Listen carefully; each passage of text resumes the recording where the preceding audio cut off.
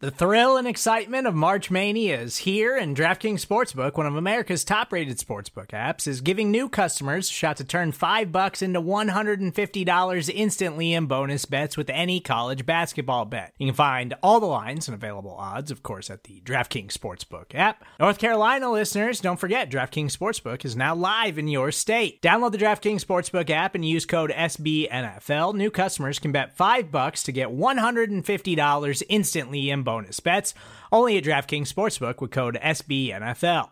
The crown is yours. Gambling problem? Call 1-800-GAMBLER, or in West Virginia, visit www.1800gambler.net. In New York, call 877-8-HOPE-NY or text HOPE-NY. In Connecticut, help is available for problem gambling. Call 888-789-7777 or visit ccpg.org. Please play responsibly on behalf of Boot Hill Casino and Resort. 21 plus, age varies by jurisdiction. Void in Ontario. Bonus bets expire 168 hours after issuance. See dkng.com/bball for eligibility, deposit restrictions, terms, and responsible gaming resources. The Chicago Bears lose once again, this time at home, to the Minnesota Vikings on Monday Night Football. I bring on Bill Zimmerman to talk through the ups and downs of the game on this episode of Bear With Me.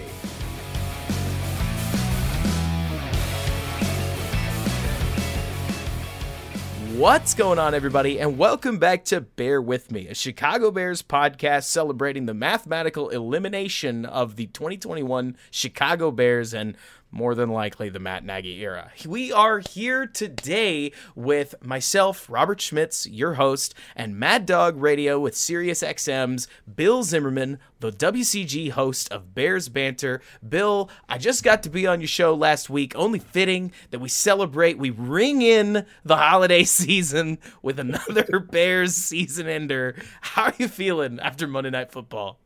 I mean, let's just say the emotions are confusing right now because, I'll be the first to admit at this point, I'm not really invested in wins and losses at this point. I've said on my podcast a number of times that I haven't really been invested in wins and losses for most of the season because I kind of expected the Bears. I maybe thought the record would be a bit better, but I expected the Bears to be here at this point with this roster and where they were headed.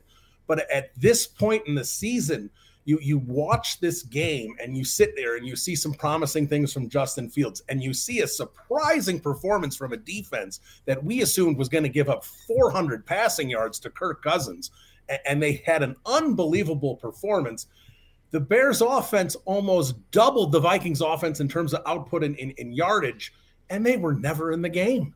It's really, you just don't even know how to wrap your head around a game like this. Oh, I mean, like, I'll repackage something that we talked about in the preview show. So, Bill, it's Sunday night. You're asleep, right? And I, as a specter, visit you in a dream and whisper to you that tomorrow young cornerback Thomas Graham is going to show out in a phenomenal way. And he, Robert Quinn, and a possessed Akeem Hicks are going to lead the Bears to an interception. They're going to hold Kirk Cousins to not only 100 passing yards, but his lowest yardage total ever at any point.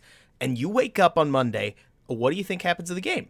Like, no way we lose, right? Right. I'd sit there and go, well, then Dalvin Cook, if we lost, must have had 200 yards of offense. No, Dalvin Cook was contained as well. They did such a great job defensively. Tip of the cap to Sean Desai for this one.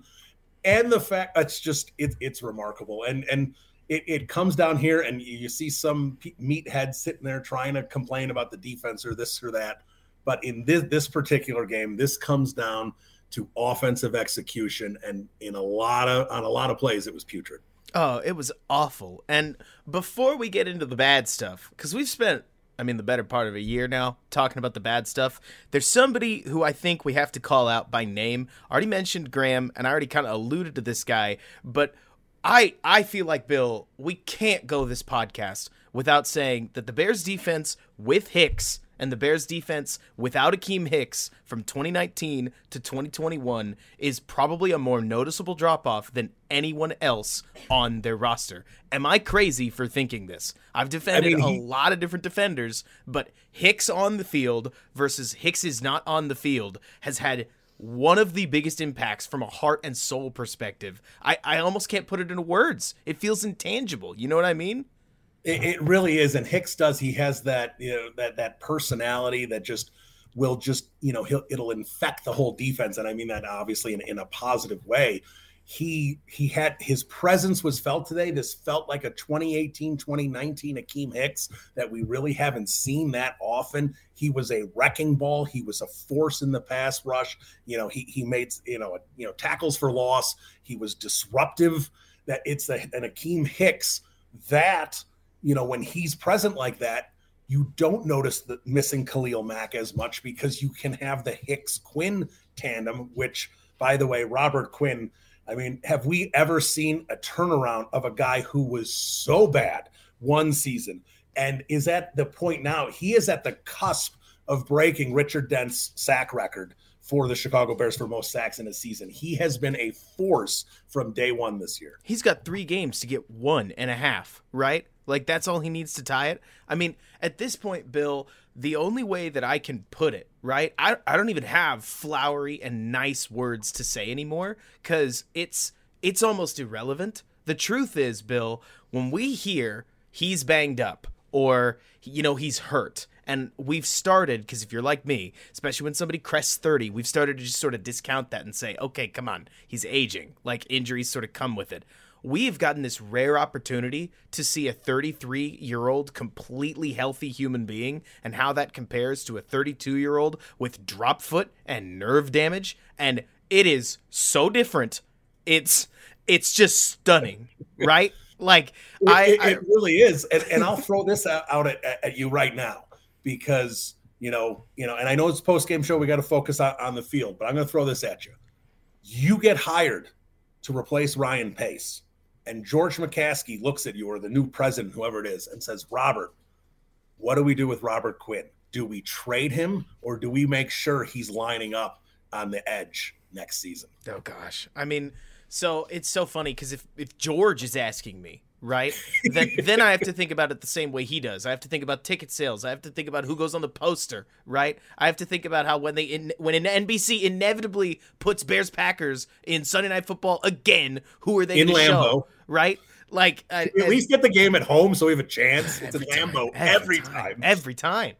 But that's one thing. But, oh, my gosh, Bill, like that trade argument, it only gets louder, especially since the 2022 team doesn't necessarily look like it's going to be a Super Bowl contender.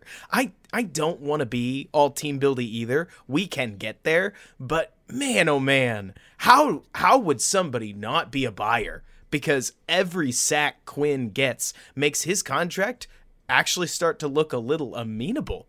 Like, sure. We thought only a year ago it was, and I quote, an absolute albatross. But at this stage, with him turning in a 16-sack season, if the season ended today, and it doesn't, like, he's actually kind of on a deal. Like, he's being paid what was market worth 3 years ago. Like, right. Oh, man, there's a contender that I feel like, I mean, come on, Bill. Everybody wants edge help, right? And if you could get a second-round pick for Robert Quinn, who probably doesn't have 4 good seasons left in him, that's a steal for a team that, let's put it this way, to get back to postgame, I feel like as I watch the Bears offense, we could really use the talent. You know what I mean? Just, yeah, a little bit of help on offense, just a little bit.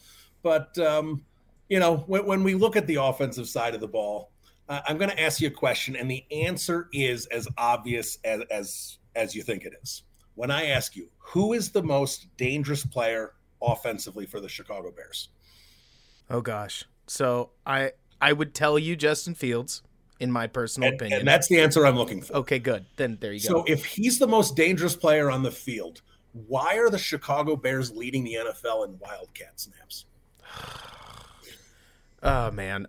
So first of all, that answer actually could partially be included in Justin Fields' mistakes this evening, where if you give Justin a whole yard, he tends to try to take the entire yard and maybe a little bit more, and that can lead to some mistakes. Like, if there is a moment, and I can't believe we're jumping into criticizing Fields, like, this really is the current blemish in his football game. It's that whether it's trying to attempt a jump pass on a screen that leaves him with no good option if he's not able to throw that ball, or trying to break inside on a defender that's diving inside on him. So that's obviously going to be a ball security issue for literally anybody, lest he spin, which has gotten him into enough trouble in the past. Fields will try to make too much of a play, but gracious alive, Bill, that doesn't excuse it, right? I mean, I'll do you one better. The first and 10 scenarios, I'm throwing out a 1st and 18 that happened immediately. So first and downs that were 1st and 10,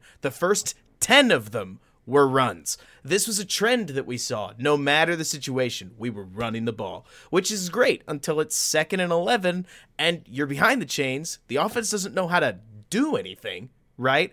And everything just seems to fall apart.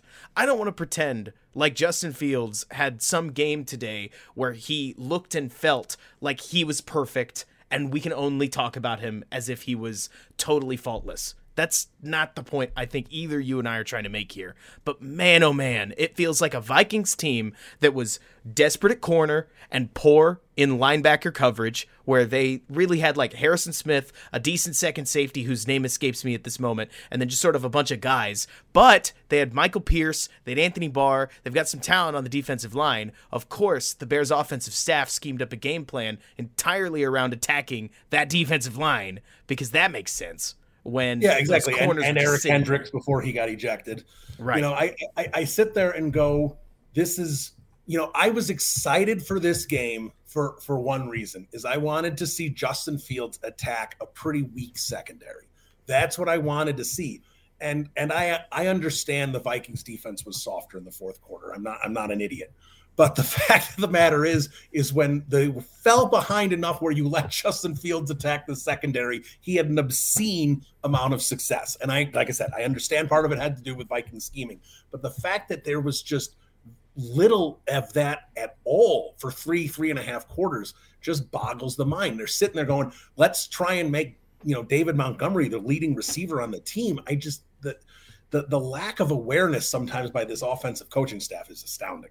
Oh, yeah. I mean, especially since now that we're finally seeing Justin Fields, where somebody said it in the comment section here on the live show, but I think it bears repeating. Fields was, I'll quote this person, generally good with about 5 or 6 god-awful plays mixed in, which I actually feel like is a pretty good way to put it, Bill. And I mean, let's remember what we're talking about here. We're talking about NFL quarterback. Sometimes, especially during the Trubisky eras, I can say it. Like, I stand by everything that I said during that time, but Bill, we do tend, as Chicago, to take quarterback as you need to be perfect all the time, because we haven't had one good enough to teach us how often a good quarterback makes mistakes, right? And so Fields was, I don't think there's any way to put it, undoubtedly the better quarterback today. And way, way underproductive in terms of points. I mean, it was rough watching Justin. Yes, he made mistakes, no doubt, right? But the plays that he did make, the plays that he did deliver, sure, he dealt with some drops. Those actually aren't what I'm thinking about. I thought his 4th and 9 throw to Mooney was good enough for a touchdown. Didn't end up in the end zone. I thought Jimmy Graham had a 50-50-ish shot at the ball that he had in the end zone. Didn't end up a touchdown. Like, there were mistakes all over the field. Some by his teammates, some just rough luck, but gosh, it feels like they can't catch a break from number 1 on, you know? And they really can't. And some of them is a lack of execution. Some of it is mistakes. Penalties play into a part a lot of times where they shoot themselves in the foot, and a bad holding penalty or a bad personal foul call. And next thing you know, a drive is stymied that way. It happens all the time. And what we're seeing here, what we saw again, you know, especially today, is we are seeing an offense that even when it's clicking and moving the football, and I don't know if you want to say the offense was clicking, but they were moving the football today better than the Vikings were. Even when that's the case, when they get to the 20-yard line, they turn into a bunch of 8-year-olds playing against the the NFL elite. They cannot execute a play. They cannot gain a yard. They cannot, whether it's the play call where you sit there and go, why aren't you trying to use, you know, the skill set of Justin Fields more in the red zone to make him more of a threat? Why aren't we doing that? Why are we, you know, dropping, you know, balls on a consistent basis? There's so many issues with this red zone offense that I don't even know where to start. And I mean, look, I'm not a coach, right? I wish I had some kind of magic serum or something that I could use to suss this out. Because you're right, Bill. It's all over the place. But the positive that I could mention is that I feel like Justin Fields is managing the pocket a lot better. He took 2 sacks today. They were obviously both very bad, and we don't need to. Not a lot of positives there. If anything, glad that Justin was able to recover the fumble on that screen sack. But other than that, Bill, we saw Fields take a fumble in the Baltimore game from stepping up in the pocket a little bit rashly. Now he's stepping up vertically when he needs to. He's threatening scrambles sometimes, but also checking it down consistently. He's extending plays in both the red zone and just regular Joe Schmo downs in the middle of the field. Fields is starting to look on a down-to-down basis like a quarterback that can handle himself in the NFL, and I hope I'm not ruffling too many feathers to say he didn't look like that at the start of the year. I feel like what nobody really had thought about. It dawned on me at like maybe week 7. Look, it's not like I was early to the party, right? But coming out of Ohio State, moving from a team where his guys were just, like his teammates, were just better than everybody, right? That he knew his receiver could get open, that it wasn't a question. Chris Olave was going to beat the corner across from him at Rutgers or Michigan State, that as he's adjusted to the NFL, he's overcome a subtle rawness, right? That mainly has favored quarterbacks like Drew Brees from Purdue or Tom Brady, 6th-round draft pick, obviously, out of Michigan. You look at a lot of the quarterbacks that have been successful, they've come from, I don't want to say lower-tier programs, but they haven't been those upper-echelon guys, and I wonder if part of it is this hurdle you have to overcome of kind of getting used to your teammates not automatically being better than everybody. But I feel like, and I'll finally pass things over to you, Bill, after this long-winded way of saying it, Fields is starting to look like a more complete quarterback, that it's not flash in the pan and then absolutely ugly. We're seeing his baseline raise a lot higher than it was at the start of the season, and I think that's the key to development, right? It's not even about raising the highs. It's about raising that floor. Yeah, I agree with that. I think that's a good way to put it. And I'll kind of walk through the season here a little bit. Like you said, the beginning of the year, it was not good. And I understand the Browns game wasn't all Justin Fields' fault. That was a mess of an offensive game plan, mess of an offensive line. I get all of that. But early on in the season, it looked like Justin Fields was simply not ready to be on an NFL field. Then we got to that Lions game where Fields showed you the elite arm talent. That was really the first time we saw that elite arm talent. Then we kind of saw the leadership and the toughness kind of come through in that Raiders game. The Packers game, he was inconsistent, but that was really the first time you saw him put together a couple drives where he looked complete for a full drive and put together, I don't have the numbers in front of me, but long scoring, sustained drives. He had 2 touchdown drives against the Packers. Only the drives. To your point, right? Like, and then the rest of the time there was inconsistencies and problems. Then you get kind of into the San Francisco and the Pittsburgh games where we started seeing it really click for him a little bit more. Ravens game, he didn't finish the game, and he didn't look good for when he was in there. And now we're kind of seeing it with this Packers and this Vikings game where you're seeing a more complete quarterback. You still get every once in a while, you'll get the flashy run play. You'll get the beautiful deep ball. You'll see those flashy plays, but it's, there's still like the jump pass today was horrendous. There's no defending that. And some of the times where he just keeps running backwards in the second in the backfield to avoid sacks, and a 6-yard sack ends up being a 19-yard sack or whatever it is. These are things where he has to kind of, and I understand he's going to want to try and use his athleticism to extend plays, and that's going to happen from time to time. But sometimes he just doesn't know when to cut bait and just get to the sideline and chuck the ball out of bounds. And that's enough for your athleticism, is to avoid the 6-yard loss and get the ball out of bounds so you can live to play another day on 2nd and 10 or 3rd and 10 or whatever it might be instead of 3rd and 24. So there's still the mistakes, but I agree with you. What we're seeing is more consistent quarterback play, especially from the 20 to the 20. Still obviously issues with the red zone, which aren't all Justin's fault. But yeah, I agree with you. That's kind of how we've seen this season progress. We have a few more games against some not so impressive defenses, so hopefully we can continue to see him grow. Hopefully. I love it. I mean, come on, Bill. I thought going into this game, he and the offense were going to be the only thing worth watching. Can we just agree that was completely wrong and totally backwards? Because seriously, the only thing fun about this game was the defense. The offense was hard to watch. And oh my gosh, I don't know. Which part hurt to you more, Bill, right? What is it? The 4th and 1 where Darnell Mooney was placed in the backfield only so that he could run out and Fields had nowhere to go. The ball ends up turned over on downs. The muffed punt by Demir Bird, or something else like let's just say it, some of the officiating calls really drove a lot of people crazy. Like, which was your least favorite part of this game? That's all right. That's a tough one because there's a lot to choose from. The problem with a lot of these, and I'll bring up the muff punt. There were some bad play. I don't think Deion Bush deserved the penalty he got. I think there were some bad calls, but I will say there were a couple calls, especially on the interception, that the refs did miss a couple, for the Bears' favor as well. But, and it's consistently the one thing that does bother me is the amount of times Justin Fields gets pummeled and there is no help from the officiating. They just don't come and help him at all and at least let the defense think for a second that, there might actually be a penalty if they actually hit the quarterback. So until that happens, the defenses are still going to keep coming after him. But I would say I was most frustrated. I guess I kind of just laughed and shook my head.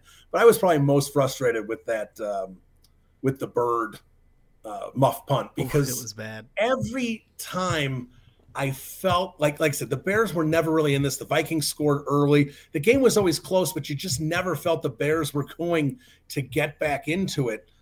And it was because every time the Bears had an opportunity where the defense would make a stop and be like, okay, here it goes. And I kind of felt that with that Bird play. And it's just like at that moment with that Bird play, to me, it was at the point where I said, it doesn't matter what happens in this game. The Bears will prevent themselves from winning. Yeah, I mean, yes, right? And to speak on the penalties, I feel like there are so many of these where I get the impression, Bill, people will go, what are you calling unnecessary roughness on Trevis Gibson for? What are you talking about? He didn't do anything. They must have, oh no, he pushed him. Yeah, no, he instigated it. Never mind. That's just a bad penalty. Like the Tease Tabor one, I think you said Deion Bush, but you're thinking Tease Tabor on that low block, right? That one was really weird. And I see where the ref was coming from. I just disagree. Now, I feel like it's very on the line. Like the offensive lineman turned around for it immediately, almost as if the NFL had sent out some kind of a mail tape, and that was like a textbook case to be on it, and Tabor had just happened to make the tackle afterwards. I don't know. But the Vikings lineman looked for it immediately. Like he looked at the ref, asked for it, not dissimilarly to Justin Fields turning around and asking for a personal foul on that ridiculous post kneel down late hit that we saw, that if that hadn't have been called, I would be still yelling about it and would have started from the start of this presser or from this post game show. But yeah, I mean, I think the one flag that I'm truly just cool with was Tevin Jenkins's, which is going to make me sound so old school football, but for crying out loud, I am perfectly fine with anything you take sticking up for your quarterback, especially since Sheldon Richardson jumped over and sucker punched him before he started throwing hands. Like, I don't know what you saw, because Bill, you're the one who played offensive line. You've been in those scrums, but I have to imagine that there's just so much hot breath and emotion going on that a little bit of extra, let's call it aggression, I don't personally have an issue with it. But other than that, rough game from the discipline perspective. It felt like there was always a yellow flag to set the Bears back whenever they did anything right. Yeah, no, the penalties were an issue. And yeah, if you want to give Tevin Jenkins a break, because if the referees aren't going to protect Justin Fields, then the offensive line better. And while Jenkins hasn't been on the field much with Fields this year, obviously because of the injury, you like to see that, because, as someone who was older and has seen the Bears a little bit longer than some of the people who are listening to this podcast, not all, but there's plenty. I'm going to rewind the clock to the Cade McNown era. And the reason I'm going to do that is because the Chicago Bears offensive line hated Cade McNown. There was a story, and I don't know who wrote it, that an unnamed source says that at times the Chicago Bears are missing blocks because they do not want to put the effort forth for Cade McNown. And the next day, or maybe it was 2 days later, James Big Cat Williams was wearing a t-shirt that just said "The Source." That's the kind of stuff where that just did not give a you-know-what about Cade McNown and the offense because it was so dysfunctional. You can't have that. That offensive line needs to protect Cade McNown, or it needs to protect Justin Fields like it's a puppy crossing traffic. Like, they need to do everything they can to keep him safe. And when you see Tevin Jenkins seeing that stuff happening on the sidelines and immediately coming over and telling the defense, knock that out or you're going to deal with me because I am a giant human being and I'm larger than you, that's what you need out of your offensive line. They need to have that sense of protection about Fields, not just because the scheme says you're supposed to, slide left or you're supposed to do this and get this man. They need to do it because they want to keep him upright. There's a passion to it involved, and Jenkins has it, and hopefully that materializes into him being a solid tackle. That is a hilarious story. And yet, Jenkins used to clean up the fouls. He had a false start, a hold, and a personal foul today. So I'm talking flags in general. That's 7 in 8 quarters. Not anybody's ideal start to their NFL career, but I won't actually speak on his play because I don't tend to see the offensive line the first time around. I don't know about you, but I really don't. Speaking of penalties, can we also tip the cap to Daz Newsome for offsides on the offense? I don't know if I've ever seen. I mean, only as long. So insofar as long as, Bill, I want to stick to passion a little bit, because if there was a game that I feel like has encapsulated the bad part of the Nagy era, right? Like, let's for a moment put 2018 on ice. What does 2019, 2020, and 2021 look like? It's looked like this high effort, super ugly game where a bunch of things go wrong and it's mostly the team's fault, right? And that was encapsulated by no one better than Matt Nagy taking a personal foul to kick off the game and having one of the most WWE moments I have ever seen in the NFL as he stood on the sidelines. You saw this, right? With the referee, the whole crowd going, yes, challenge it, yes. And then he pulls out his challenge flag, emphatically spikes it on the ground, and they don't even count it. The sky judge comes in, who you didn't know was there, right? But he goes, no worries, we already got you. But he got that moment. He got that moment. Like, you just needed Jim Ross yelling, "He threw the flag! He threw the flag! I can't believe it! Wow! He's cashing in his money in the bank!" But yeah, I mean, there's a lot of things about this game. I don't know, between last week's Matt Nagy quote of I'm having fun before them getting dumpstered in the back half, and this game right here, I feel like we got that final Nagy moment where, and I'm reading, I haven't gotten the chance to listen to it, it sounds like it's an extremely sad post-game presser for Nagy where, and I quote, he said, oh wow, Matt Nagy on the struggles of the Bears offense during his tenure, it starts and ends with me. I accept complete responsibility for that. It's not even coded language anymore, Bill. I almost feel like it's not even passionate at this stage to say I want the Bears to just let him go, like, do the poor man almost a favor, do the locker room a favor. Like, if we're going to start the change-making process, don't you think mathematical elimination is a decent time to do that? It is a good time to do it, and maybe they do it here coming off of Monday Night Football. But I will say this, with the fact that they have a COVID mess right now, and they're coming into what's going to be a short week coming off Monday Night Football, I'm guessing Nagy does survive this week. But I would not be surprised. They could go and beat Seattle next week. I don't think it matters. If they want to move on and take advantage of the rule, they could beat Seattle 44-0. It does not matter. You can let him go on that Monday and begin interviewing candidates because, you do need to let Nagy go. That decision can come from George. But again, if you're going to interview candidates, early, you need to have, and we've talked about this before, you need to have a front office structure. And if you're keeping Ryan Pace and announce you're keeping Ryan Pace, it's not the right move. But at some point, if you're going to take advantage of it, I don't need you hiring Ernie Accorsi to come in and hire a new coach before you bring in a front office executive. You gotta do it in the right order. And the Bears have sat here and, in essence, it's the same thing in January. What did George do? George didn't want to make a decision. So he put, Pace and Nagy in an impossible situation to develop a quarterback and make the playoffs. Those things basically can't be married together except on very rare occurrences. And now we're sitting here the same thing. He wanted, I think, I don't know this for sure, but it certainly seems, he wanted to make sure Matt Nagy had the opportunity to make the playoffs. So he was going to ride with him as long as possible, as long as the Bears were in the hunt on those graphics, which we saw going into this week at 4-9, they were still in the hunt. But now we're sitting here going, they haven't made a decision on anything. There's only 3 weeks to go in the season. Jacksonville needs a new coach. The Raiders can potentially, even though the Raiders may have the guy they want to keep, who knows? But the Raiders, because Gruden was the coach, they are allowed to interview people. So that's 2 teams here that can interview head coaching candidates, and the Chicago Bears cannot.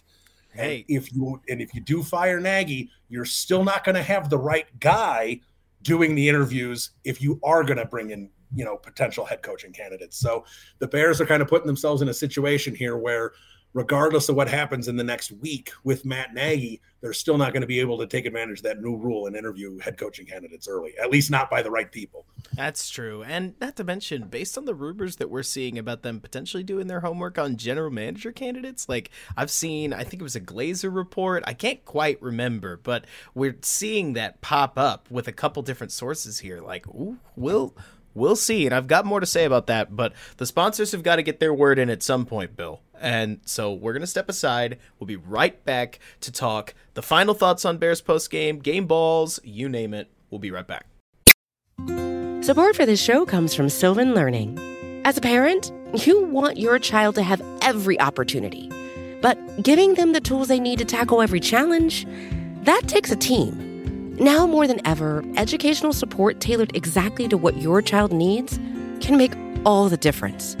That's why parents have trusted Sylvan Learning for 45 years as the ultimate teammate in their child's educational journey, instilling in them a love for learning and a passion for reaching the next level.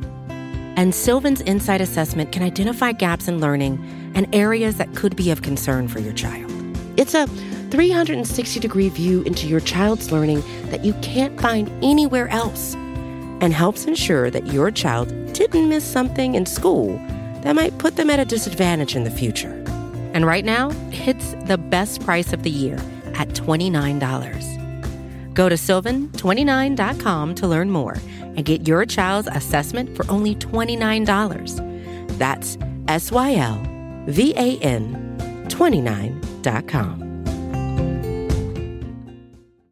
And we are back with Bear With Me. I'm here with Bill Zimmerman, Sirius XM producer and Bears Banter host. Bill, thanks so much for coming on.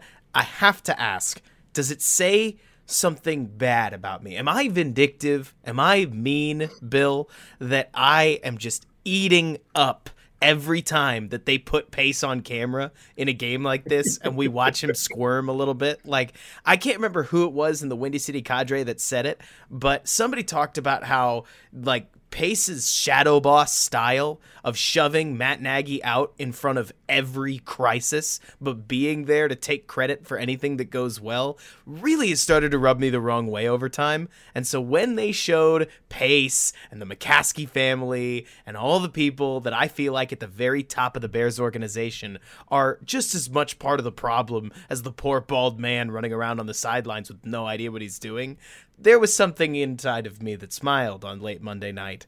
So tell me, am I broken from inside out? No, you're not broken. You're a Bears fan. And see, that's the thing. So if you are broken, Bears Nation is broken. Because, and here's the good thing about the vast majority of Bears fans. And they understand the problem. You know, when the national media, for the most part, they skate in and they look at this and go, well, Nagy's scheme is a mess and they're not winning. The talent's not there. So, you know, Nagy needs to go or Pace needs to go or maybe both. And that's what you're going to get from the national media. But the Bears fans have lived this existence for their entire lives, whether that be 20, 30, 40, 70, 80 years. It doesn't matter.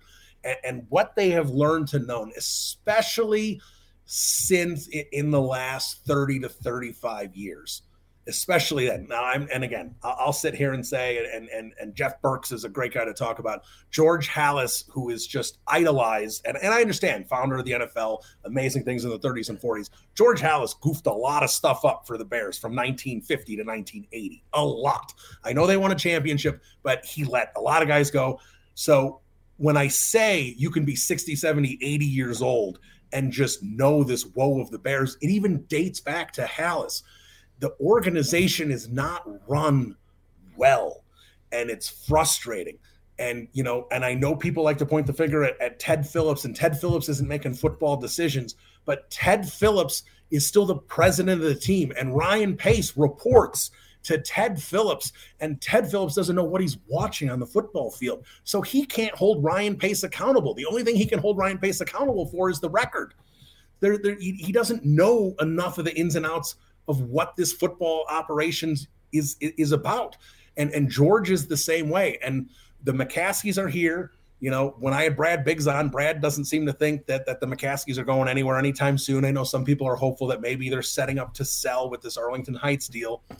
Biggs doesn't think that, so I'll go with Biggs. If the McCaskies are here, it is of the utmost importance that this team has the right front office structure, whether it be a president of business operations and a president of football operations, and you split Ted Phillips' role, whatever it might be.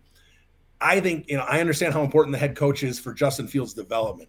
They need to figure out front office, assuming Pace is gone, assuming Nagy's gone, they need to figure out front office structure, because it hasn't been here pretty much since George Halas died, and it can't continue this way, or we as Bears fans will continue to be broken.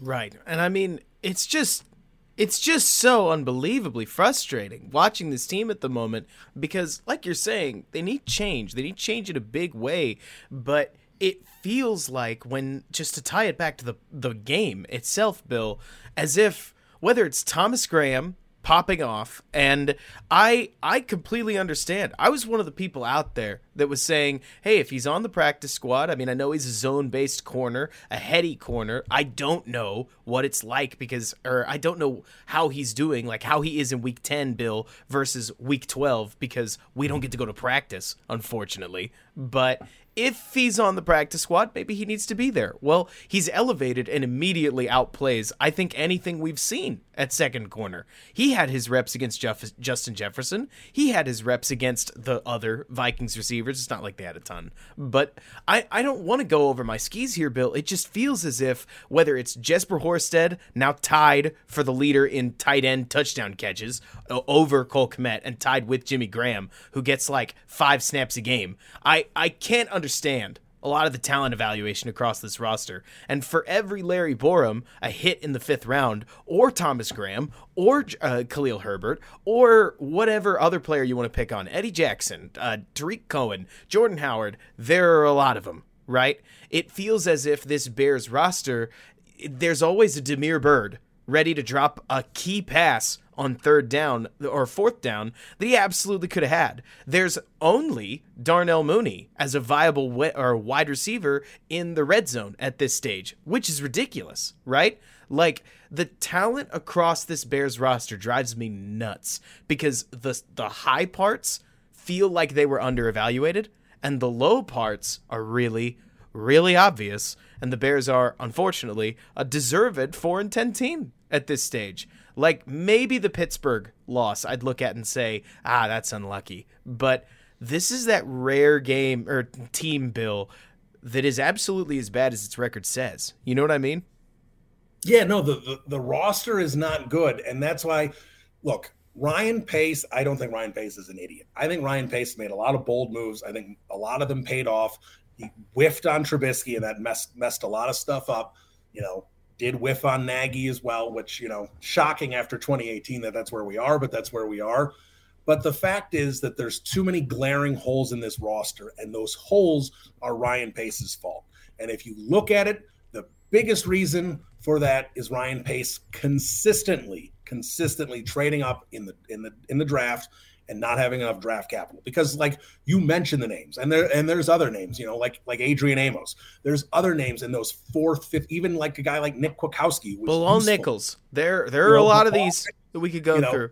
These fourth, fifth round picks that Pace keeps finding. You would, common sense would say, let me collect as many. Let me pull back from the third round and pick up a couple fourths. Let me collect as many mid-round picks as I can, because I am as good as anyone in the NFL. And I believe Ryan Pace, if you look at the resume of those fourth, fifth round picks, is as good as anyone in the NFL at finding talent in those spots. And instead, he trades them away to scoot up in the second round or the third round to get, Tevin Jenkins or David Montgomery. And I understand those players are good players, but when you don't have those picks, the Nick Kwiatkowskis of the world, the Deion Bushes, the guys like that you're going to get in the fourth round that don't necessarily become Eddie Jackson or Tariq Cohen when healthy, they still become viable players that when your player gets injured or things don't work out in free agency and you say, all right, I'm going to have to elevate this guy to starter, that they can, be a spot starter and not crush you. And Deion Bush, in his moments when he starts around the secondary of Eddie Jackson and Kyle Fuller and Prince Amukamara and whoever it was, when Bush had to start, he did okay. Right. And that's what those fourth, fifth round picks need to be. That's where you have your depth. You can't sign the Artie Burnses of the world to 1 year contracts and think you're going to have decent depth. There's a reason those guys are all in the scrap heap. You need those mid-round picks. NFL is a next man up, is a next man up league. And when you don't have the next man ready to go, when you have a few injuries, you look decimated because you just don't have the bodies to step in and fill in adequately. Just none of them either. I mean, what at least has really frustrated me the more I watch them, right? So the Bears are short Allen Robinson. I think everybody knows that. And not to mention whether he's on the field or not, they're short. Well, I was about to say the Allen Robinson they've gotten on the field has left a void of the Allen Robinson that they've had in the past, which has been a real bummer. But at this stage, Bill, am I crazy for feeling like at this moment, it feels as if Mooney's pretty much the only wide receiver out there. Like, we've got number 85.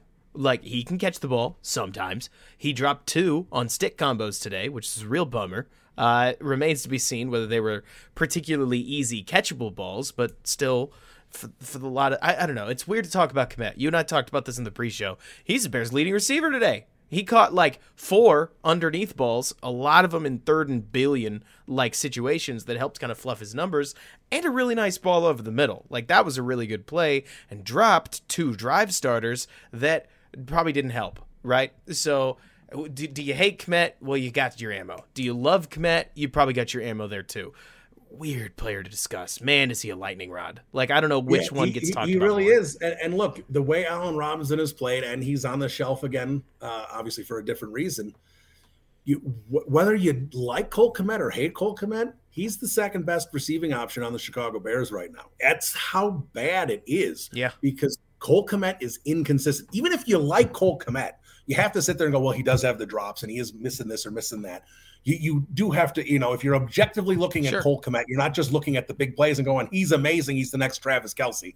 You look at him objectively, you're going to see that there's holes in his game. And he really is the second best receiving option on the Bears. Yep. And that's just to show how woeful this offensive unit is that's around Justin Fields. Mm-hmm. And I feel like he would be a killer 4th option, just to throw it out there. Like, what comes to mind when I keep looking at Kmet at this point, I don't think Kmet is going to be this magical man-separating tight end. And some guys are, some guys are not. Not everybody's Mark Andrews, right? Maybe he grows into that. That'd be great. But the stiffness in his hips when he runs doesn't have me feeling super high about it.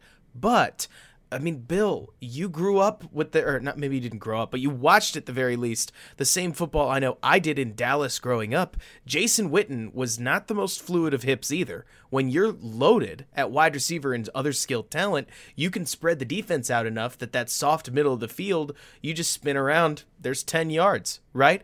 Tight end doesn't have to be hard. You can make it a brainy position, and it remains to be seen whether Cole can develop that way, because he's about to, like, bumble and drop, if you want to use a bunch of negative words, his way to 600 yards. Like, in an offense that won't crack 4,000 passing yards. It's funny talking about Kmet in that fashion, and yet, like you said, unquestionable second best receiving option, which has me feeling really bad for JF1. Yeah, and like you bring up that Dallas offense, and we know how great those early 90s Cowboys teams were, and why they were built. That offense was built to perfection. The best offensive line in the league. Troy Aikman was not going to throw for 400 yards and 4 touchdowns. That wasn't his game. But Troy Aikman didn't make mistakes. Troy Aikman was great on third down. Troy Aikman got third down conversions. And when you have Aikman behind that offensive line, and you've got Michael Irvin being the perfect guy to get the volume of passes that he got, and Alvin Harper being the deep threat, and like you said, Jason Witten catching the balls and finding the soft pockets, even a guy like Daryl Johnston, the safety net out of the backfield, and then of course you got Emmett pounding the football for 25 times a game. It was crafted perfectly. Everyone had a role, and when you look at this Bears offense, nobody has a role. That's the problem. Like, all right, Jimmy Graham was brought back clearly to be literally because they don't have red zone threats. And right. That's why I think Matt Nagy was terrified to not have a red zone threat. And they can't even get in the red zone and utilize Jimmy Graham anyway. And I mentioned this to you before we went live on the air. Let's assume that Jimmy Graham and Allen Robinson are gone. And that's a safe bet that they're both gone after this year.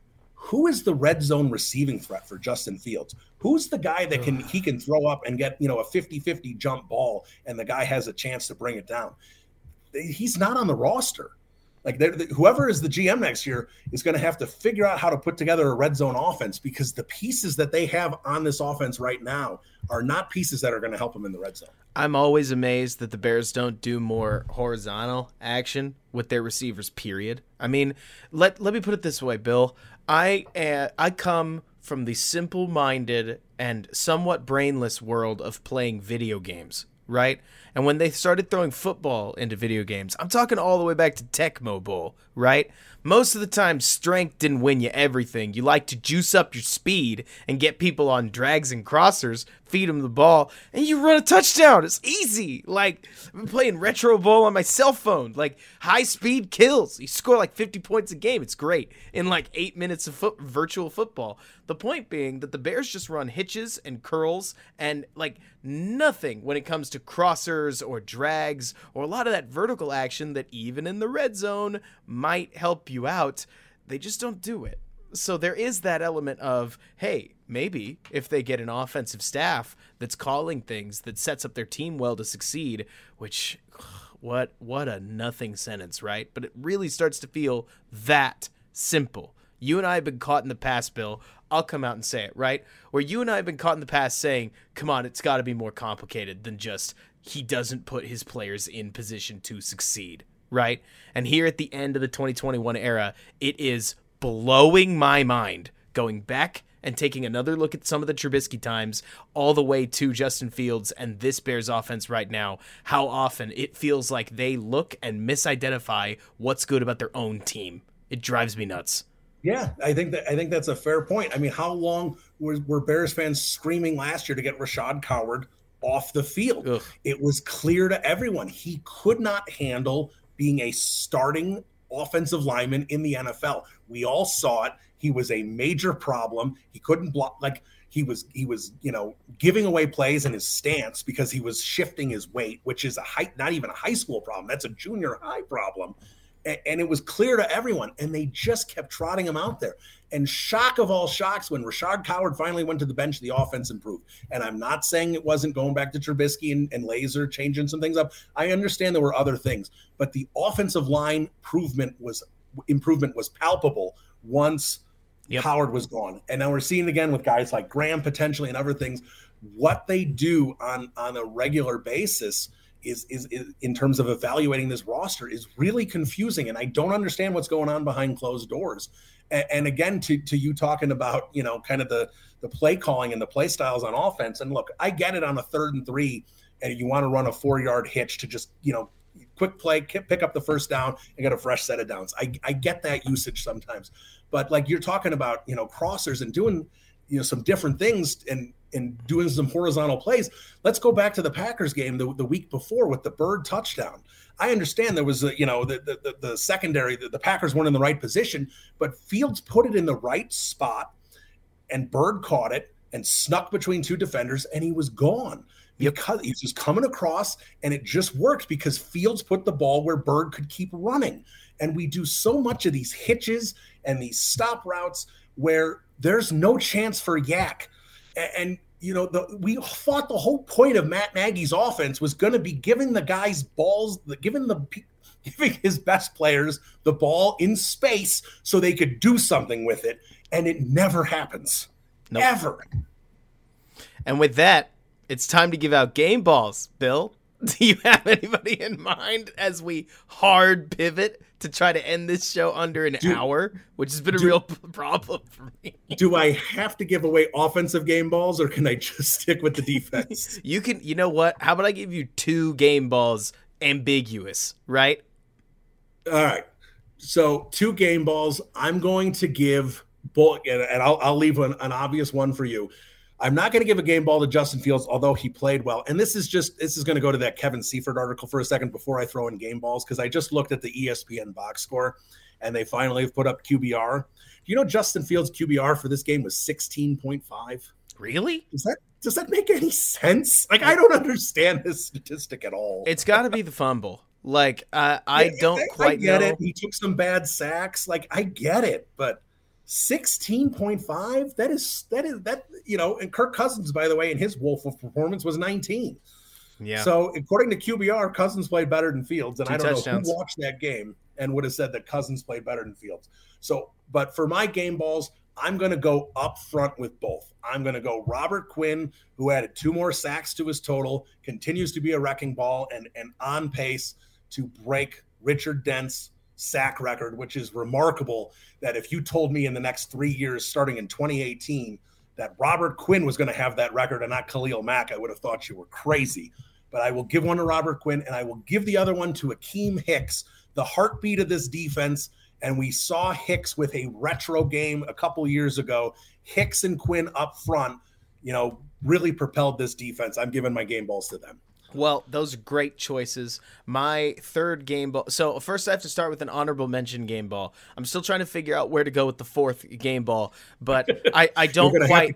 Well, the problem is that I have to say something about Pat O'Donnell. I have to. Not only has Pat O'Donnell had the best season of his life, but he had like punt of the century. Like, I almost want to go watch all of the other punts in 2021 to see if there was a better punt, Bill, than Bears. It's ridiculous, right? The 72-yarder down to the 3. Desperately need a play from somewhere. They haven't gotten it from their returner. He dropped a punt. They're getting it from their defense, but they're not getting anything from their offense. He kicks it over the returner's head. It bounces once and just dies at the 1.5-yard line. Like, you honestly can't draw up a more miraculous 72-yard punt than something where the returner goes back, stares at it so long, he thinks, I guess I should pick it up, and doesn't pick up any instance. I mean, it was bananas. Like,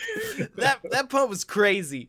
And I have to mention it. I can't justify a game ball to the punter. I feel like that is where a franchise is sunk too low. But I can give a game ball to Thomas Graham, who had not 1, not 2, but 3 pass deflections. It looked like a heady corner at all. Like, my favorite play on that was, so the Vikings dialed up. Look, I'd have to look at it again. But it was a smash similar route concept, which if you don't know is a post tied with some sort of short curl or a drag, something to basically try and force a 1-2 with the cornerback, so that if they play it short, you throw that post, or it's a it's not a post. It's a flag. That's what I've always called it. Other people call it a corner to the sidelines. If the corner sinks deep, you throw that flag route. If the corner drops off to protect against the flag route, you throw it short. Well, Graham baited Cousins into the flag route, leapt up in the air as high as he could get, and tipped it away anyways. Not to mention, tipped balls in that kind of space, Bill, those are safety interceptions waiting to happen. Like, you love those from a defensive perspective because that's a ball in the air. Like, you're into it. But so Graham played phenomenally. For my fourth game ball, oh gosh, let me talk something out, okay? So I can't give it to Roquan because he didn't have like that moment that would be like game ball related, but Roquan's been on fire for the last 3 or so weeks. We've wanted him to be that guy, quote unquote, in the defense. I feel like we're seeing it. We're seeing 58 play like he's 40 pounds heavier against the run. Like, he's sticking guys in a way that I think is super neat. On offense, I feel bad giving it to almost literally anybody, especially given that everybody had a good moment, but also a really bad moment. So let me think. I guess, Bill, because I'm not going to give it to Megapunt, I'll give it to David Montgomery just for being a Chicago Bear and fighting through a whole bunch of stuff. Man, you know what? I'll give it to Jesper Horsted. He's the only one who caught a touchdown. Like, right. at some point, who cares, right? Like, what are we gonna do? What are we rewarding here? Like, David had his moments, but he had a fumble, right? Justin had his moments, but he had a fumble. We can't reward a quarterback that fumbles once, right? So Jesper Horsted gets our honorary fourth game ball at this point, if only to make the point of just how, at least I feel like, Bill, we as a fan base could use a breath. Right? The offense is so bad that Louis Riddick, Brian Greasy, and the third guy in the Monday Night Football booth, thank you, Steve Levy, are struggling to like say something nice. You know what I mean?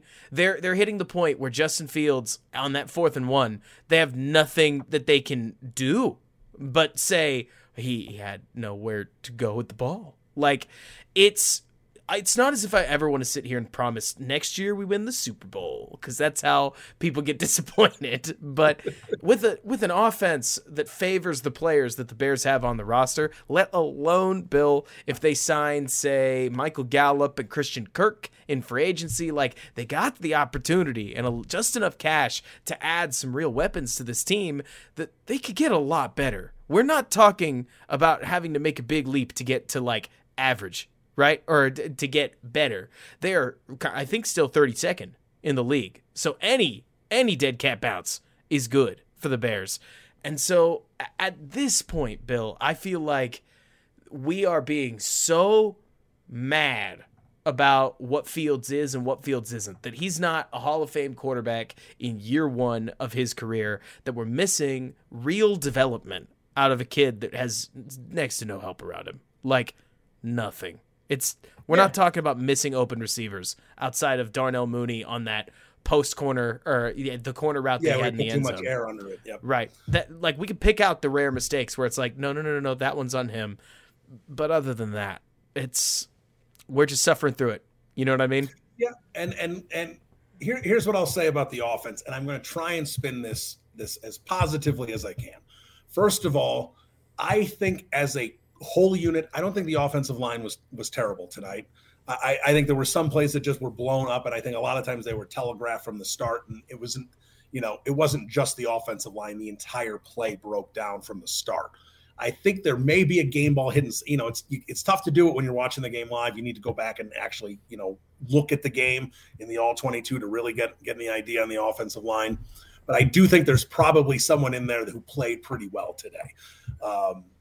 But when I look at this offensive line this offensive unit as a group moving forward, if you're a believer in Justin Fields, okay, you got the quarterback. You've got a Montgomery-Herbert 1-2 duo in the backfield. That's nice.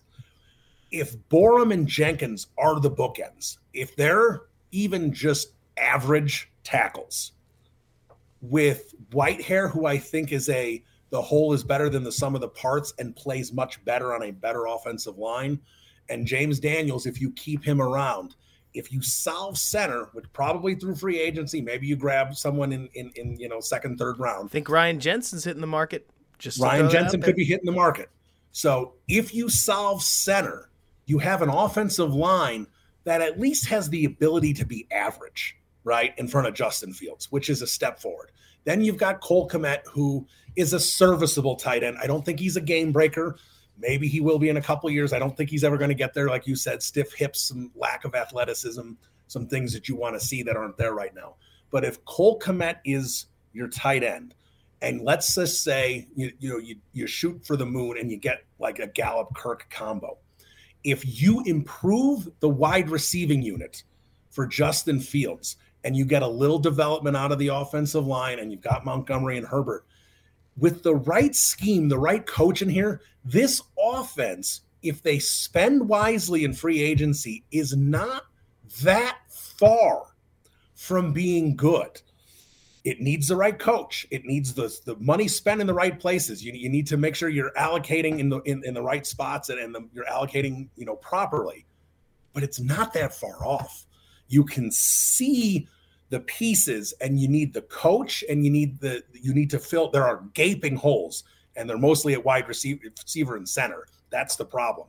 If you can manage to fill those gaping holes, and you just see a little more development out of this young core a little bit, with the right coach, this offense isn't that far off, which is saying something, being they're 32nd in the league. Mm-hmm. Absolutely. I mean, it's not as if, like you're saying, that it is a quick turnaround to contention, but we're talking about a team that might need to take it in chunks, and a good offensive chunk probably a little bit better than getting ever so slightly better at both and still losing a bunch of games. Dang it, Bill. How long, I say, as if I don't know through my 15 years of being a Bears fan, that we consume 8-8 seasons. I mean, as if they're default, but right. Hey, and then on the defensive side of the ball, you need help on defensive line. You don't have enough defensive linemen anymore moving forward. You're going to need someone to sit next to Roquan Smith, at the linebacker position. You need a ton of new people in the secondary. You can't fix everything at once.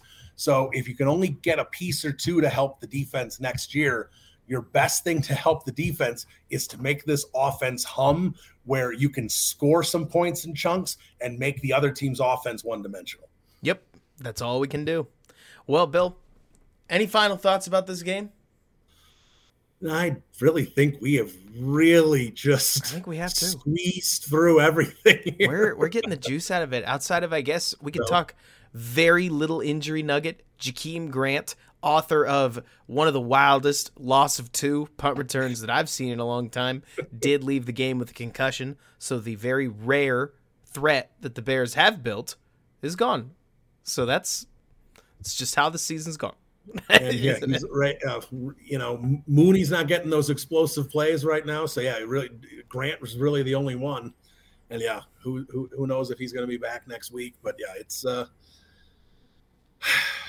yep. Well, 3 games to go, fellas. 3 games to go. What you got coming up in the pipeline, Bill? So, the podcast this week, we're going to do something a little different. I'm going to have Randy Merkin on, who is the executive producer, assistant program director of ESPN 1000 in Chicago. Oh. He wrote a book.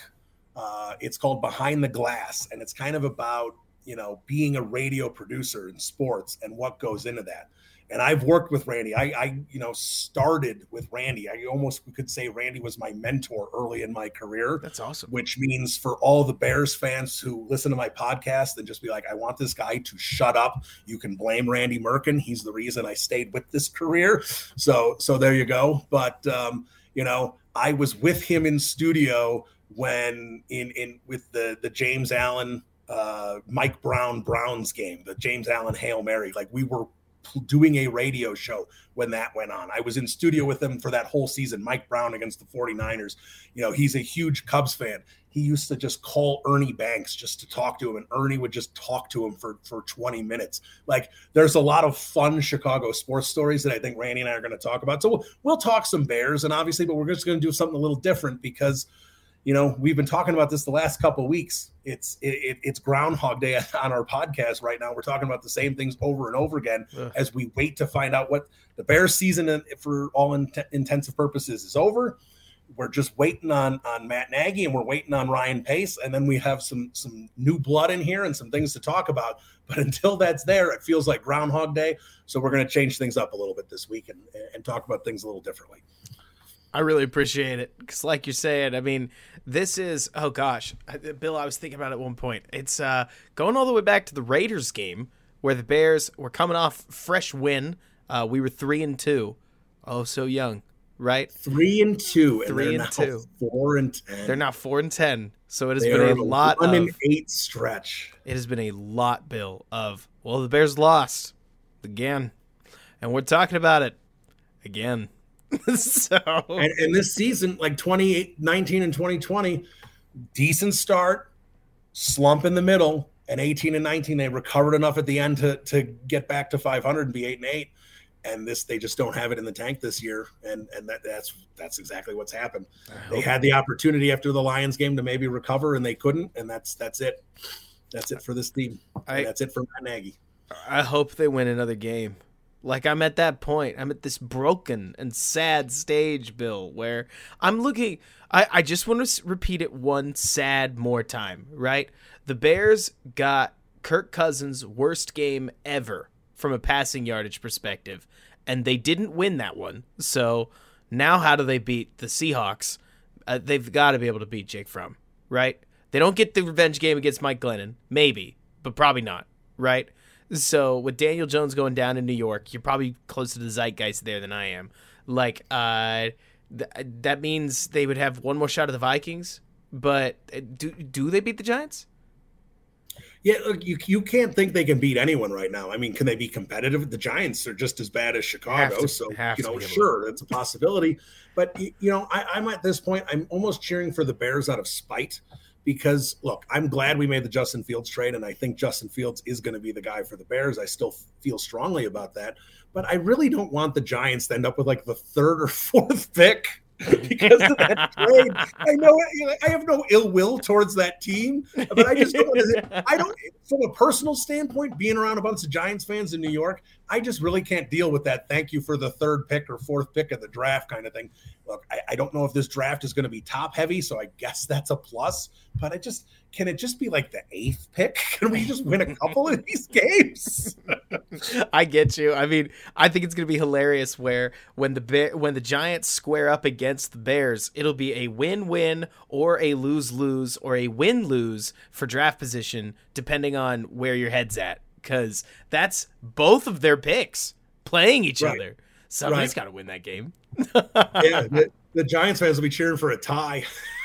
That would be sickening to my stomach. I don't want to live through 70 minutes of that. But that's 70 minutes of a game. It's like 6-6. Bill, where can folks find your work online?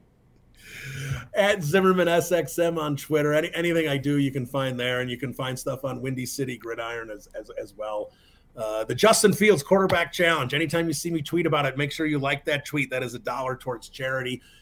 We have raised $4,500. So it looks like we are going to hit that goal of raising $5,000 for charity this year. That is so exciting. Unbelievably happy I won one, which is not to brag. It's more to say that I got to help donate to Mental Health of America. So make sure that you're submitting your guess on Zimmerman's Twitter so that if you do get the stats assembly right, whatever you want to call it, you can end up getting to choose where charity money goes, which is awesome.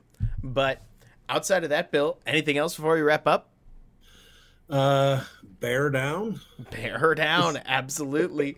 Thanks so much for hanging out, everybody. Have a great rest of your evening.